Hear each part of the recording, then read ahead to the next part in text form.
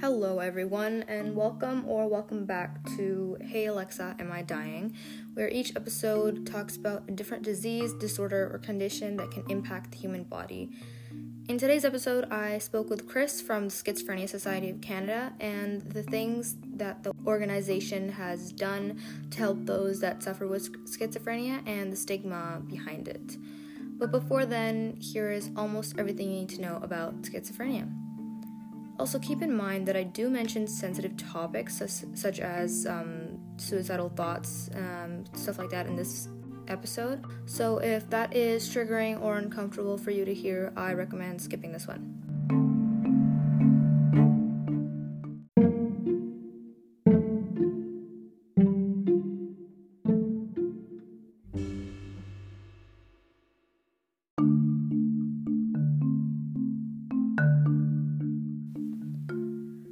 Well, the first question that I always ask in the beginning of every episode, what even is schizophrenia? Schizophrenia is a pretty serious mental disorder, I would say, where people can kind of interpret reality falsely and can have hallucinations, delusions, and just a very disordered way of thinking, and that can impact the way they function normally every day. People with this disorder are needed to be treated lifelong because of the severity of it, and the earlier the treatment starts, the better, because it doesn't give symptoms enough time to cause too much damage.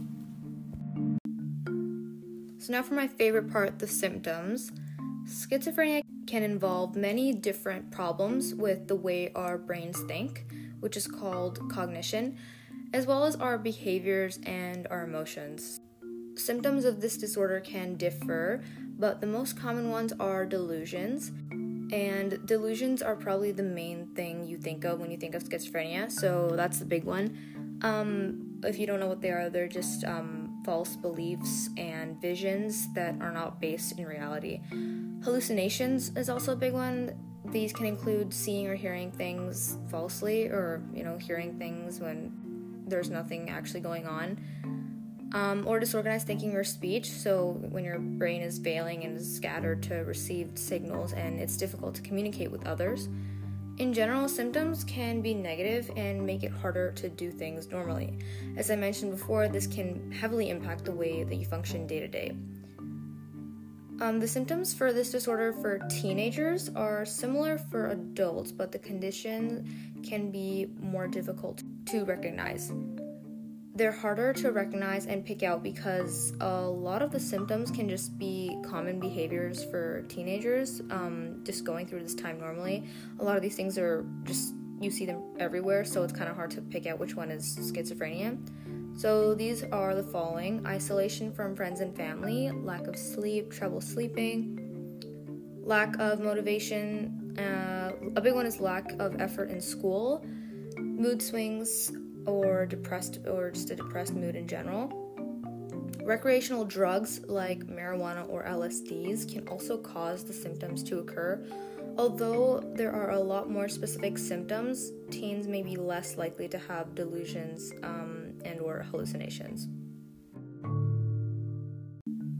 When to see a doctor? People with schizophrenia often aren't aware of the severities of their conditions, and that it requires professional medical attention. So a lot of the times, family or friends are the people that kind of points it out and takes them to a doctor, or encourages them to see a doctor.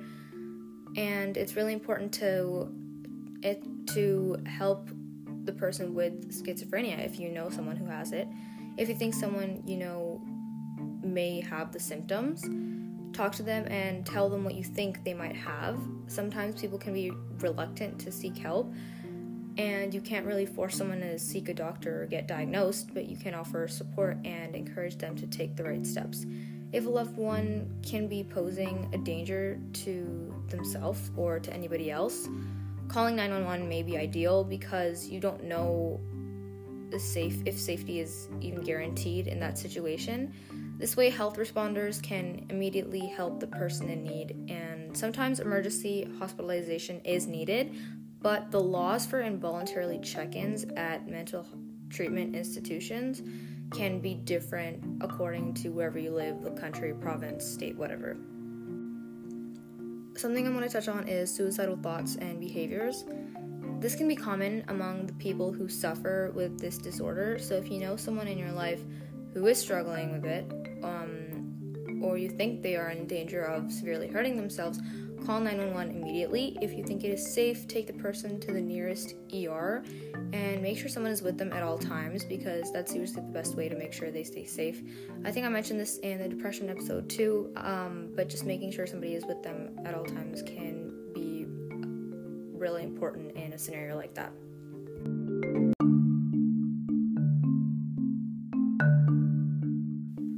The exact causes of schizophrenia are unknown, but most researchers think it is because of multiple different reasons, including things like family history, brain chemistry, and the environment you're in. If your neurotransmitters are having issues working properly, that can also contribute to someone having it. And there have been actually neuroimaging research that has shown the differences in the brain structure and the central nervous system of the people that have this disorder and the people that don't.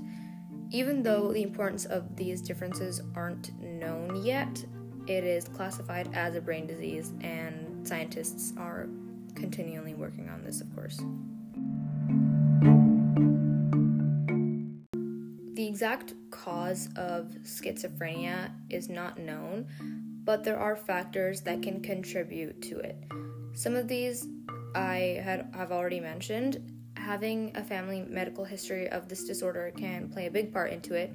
Pregnancy and birth complications are also risk factors. So if a baby has been malnourished or has been exposed to some pretty harmful chemicals, their brain can be impaired significantly. Teens or young adults taking psychoactive or psychotropic drugs are harmful, as those drugs are literally mind-altering. So, of course, that's not great for your brain. So now I'm going to talk about some of the complications. Schizophrenia can cause severe problems if it's not treated, and it can affect someone's daily activities and every area of their life. Complications this disorder can cause are the following. So, aggressive behavior, the symptom is not as common actually. Isolation, general health and medical problems, suicidal attempts and thoughts, I mentioned this, anxiety disorders, OCD, substance abuse, financial stress and potential homelessness, and inability to work or poor performance at school. So a lot of these I probably mentioned early on in the episode, but these are also complications.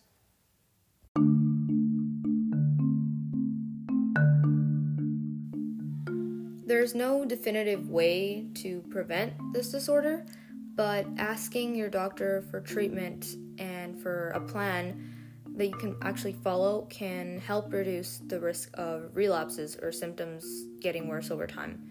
Researchers are also hoping to kind of learn more about the risk factors and help make earlier diagnosis and start treatments. Scientists continue to work on looking deeper into disorders like this, of course, to provide safe treatments and further knowledge for brain disease.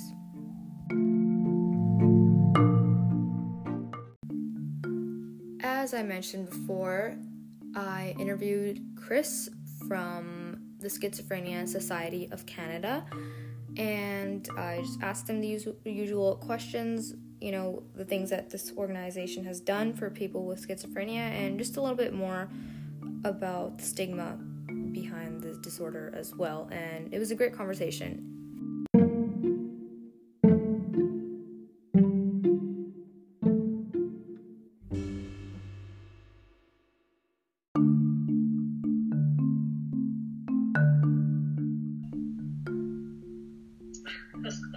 Good morning.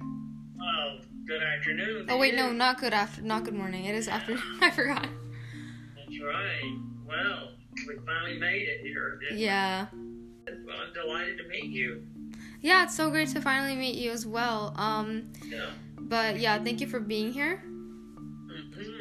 Yeah. So, how long have you been doing the podcast? So I started up about last December. I think I got the idea. I started working on it. And I think mid-January was when I released the first episode. And yeah, after that, I've been doing that ever since. It was originally supposed to just be a school project, but it eventually became a little bit more than that. So yeah, I'm lucky to be here. It's wonderful. And today I just wanted to ask you some questions about the Schizophrenia Society of Canada.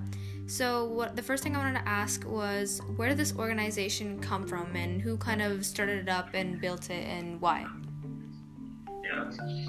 Well, the Schizophrenia Society of Canada was started in 1979, and it was from the inspiration of Dr. Bill Jeffries. He wasn't a physician, but he and his wife had a son who had schizophrenia, and they found out at that time that there was a little opportunity for families and parents to be able to advocate in a significant way, an effective way, for their loved ones who were living with psychosis and schizophrenia. So the national organization was formed in 1979, and then within 5 years there were provincial schizophrenia societies in the 10 provinces.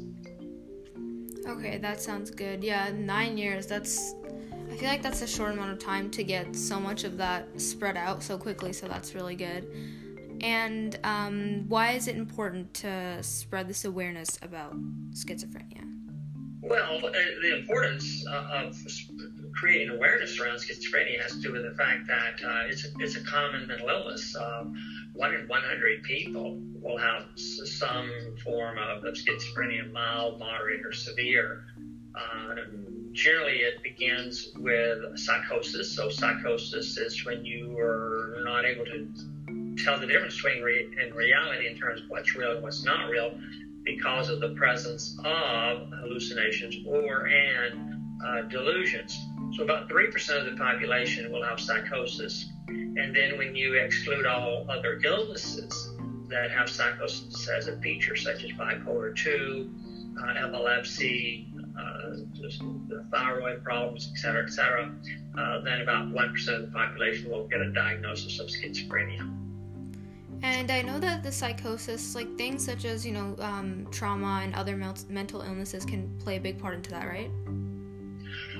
Well, no one knows exactly what causes mental illnesses. There are hypotheses, that is, myths.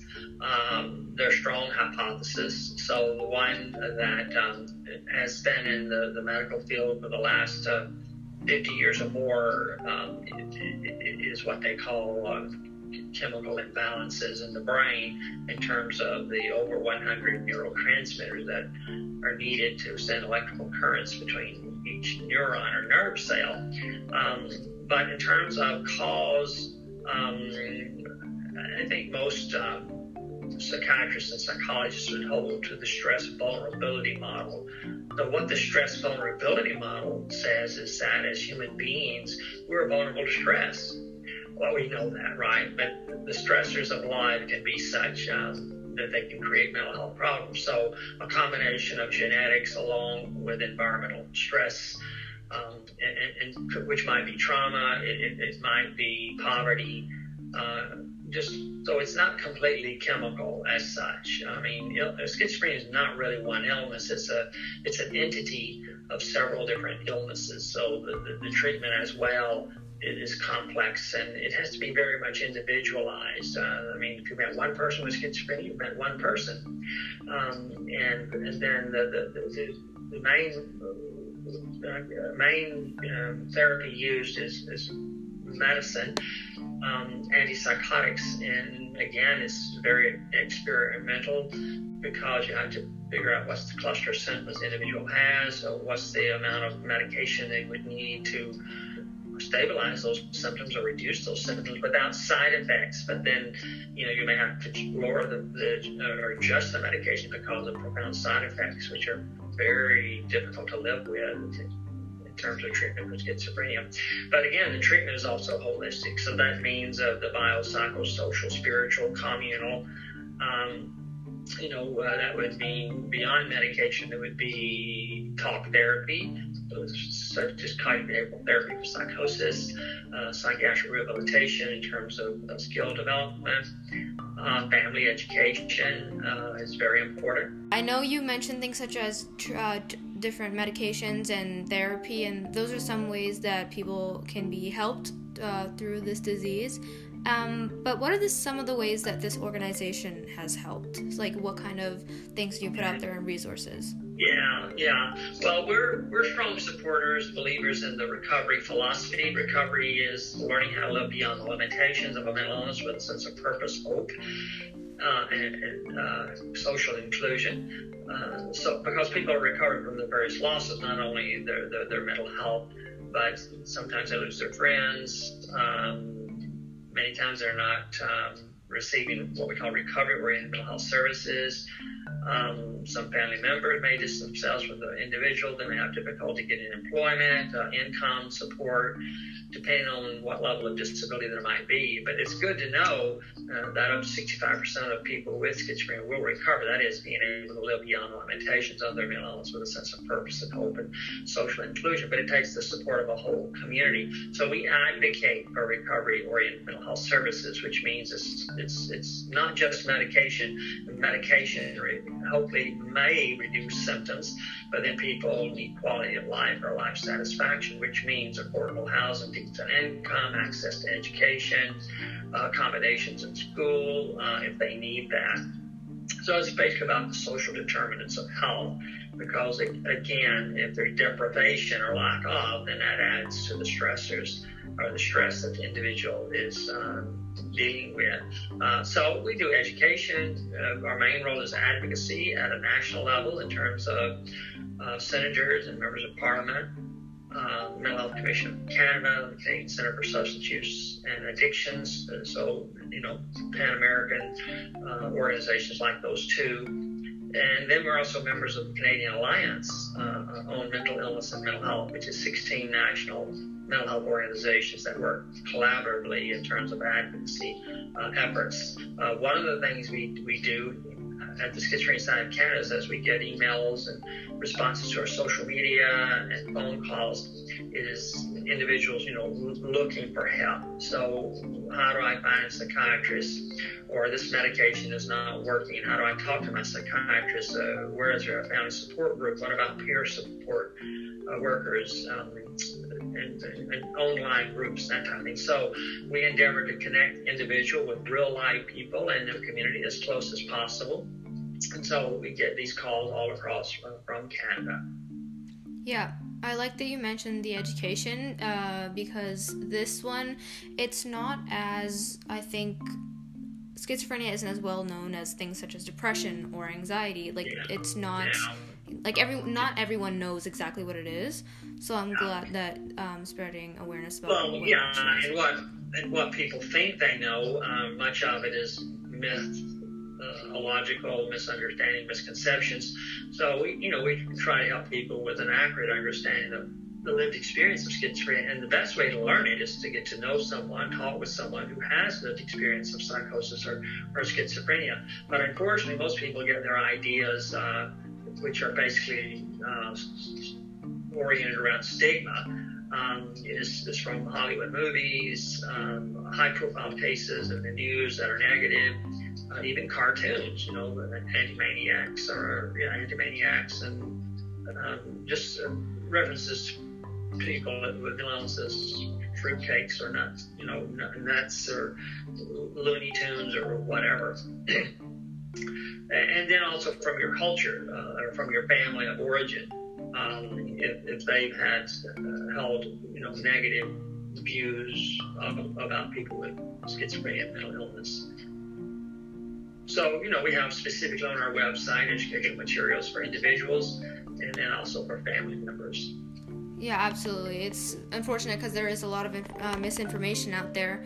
But yeah, the last thing I want to ask was, if somebody is listening to this and they want to help out, what can they do? And can they donate, or can they help out in other ways? Yeah. Well, I think one of the best things the listener can do is, if you know someone who has early psychosis or schizophrenia or mental illness, is create a closer friendship with them. Ask them about what their hopes and their dreams are. Ask them about recovery, what helps them, what doesn't help them, and how can you be a friend to them. And then in terms of the Schizophrenia Society of Canada, well, just go to our website, schizophrenia.ca, and you see what materials we have, and if you know someone that could benefit from those materials, send them a link to it. If you want to create some sort of fundraiser or give through Canada Helps, that would be much appreciated. But yeah, absolutely. That's great advice. And yeah, thank you for being here. Thank you for letting me interview you. I know there were some challenges getting here, but thank you for everything. Well, thank you for what you're doing and the power and the influence you're going to have with your podcast. Thanks so much. Thank you so much. Have a good day. Okay. Bye. Bye.